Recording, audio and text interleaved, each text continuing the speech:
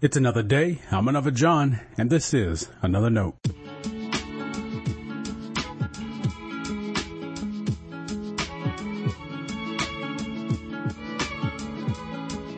Today we're on page 111 of our devotional titled, I Church.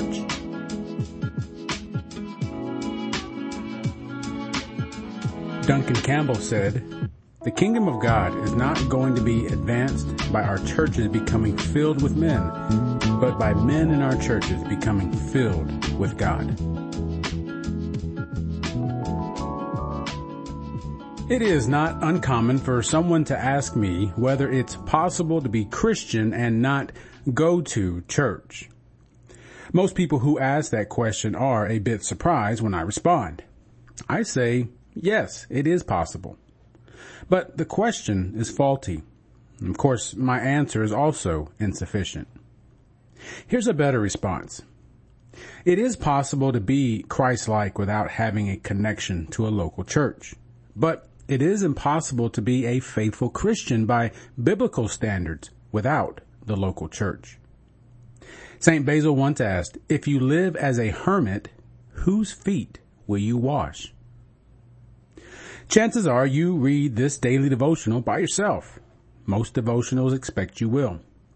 Let's be grateful the Bible isn't a devotional. Developing a daily commitment to read Scripture on your own is essential, but it isn't everything. Only reading Scripture by yourself is a surefire way to come up short of receiving God's revelations. Every word you read in the Bible was written so that a community of believers would hear it. Let's focus on the New Testament. In the early church, over time, letters were circulated to congregations. We know that Apostle Paul wrote most of those we read in the Bible. A letter's circulation carried influence. The more widespread a letter, the more likely it would be in the canon. There's a lot to say about how these letters influenced the church.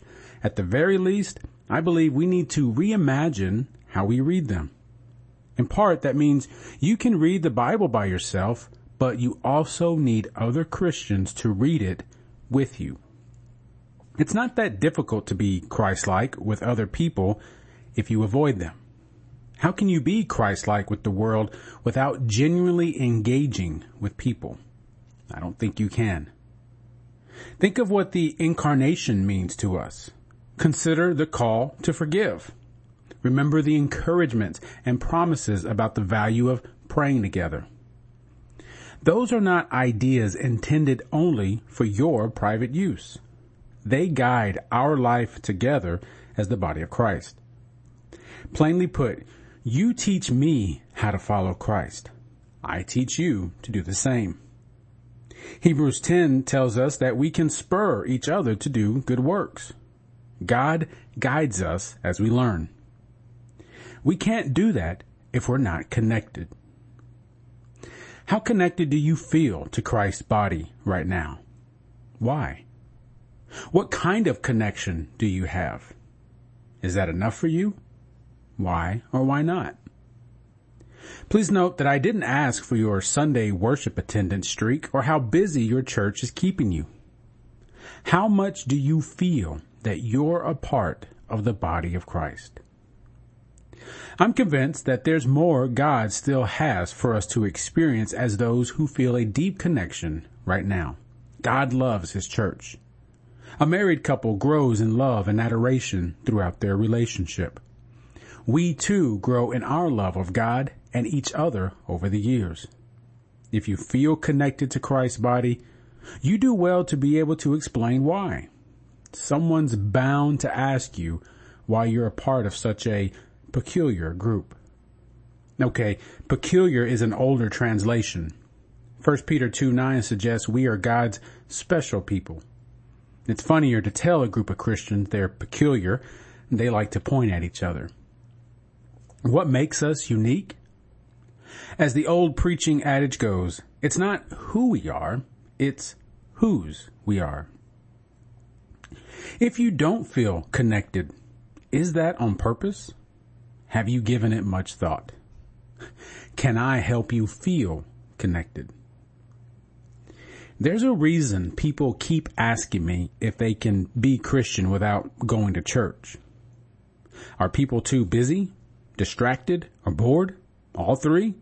Is it my preaching? What is it about the church that seems to disinterest people? I'm asking you genuine questions I ask myself all the time. I'd appreciate your input. After all, this is our work.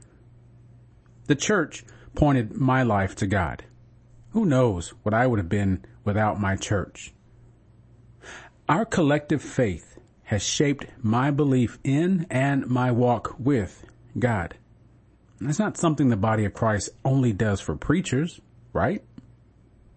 Let me repeat this. God loves his church. God's church universal is filled with imperfect churches in your neighborhood and beyond. Those churches are comprised of imperfect people. If God loves it, though, there's something we can love about it as well. Even with all its imperfections, and there can be many, there is much about God's church to celebrate. Christ gave his life for the church, and surely the church has life to offer in return. Stay blessed. This has been a special reading from my devotional book titled, Trying to Follow Jesus More Than I Failed Jesus. You can find a copy online at Amazon or check out my website, anotherjohn.com. God be with you.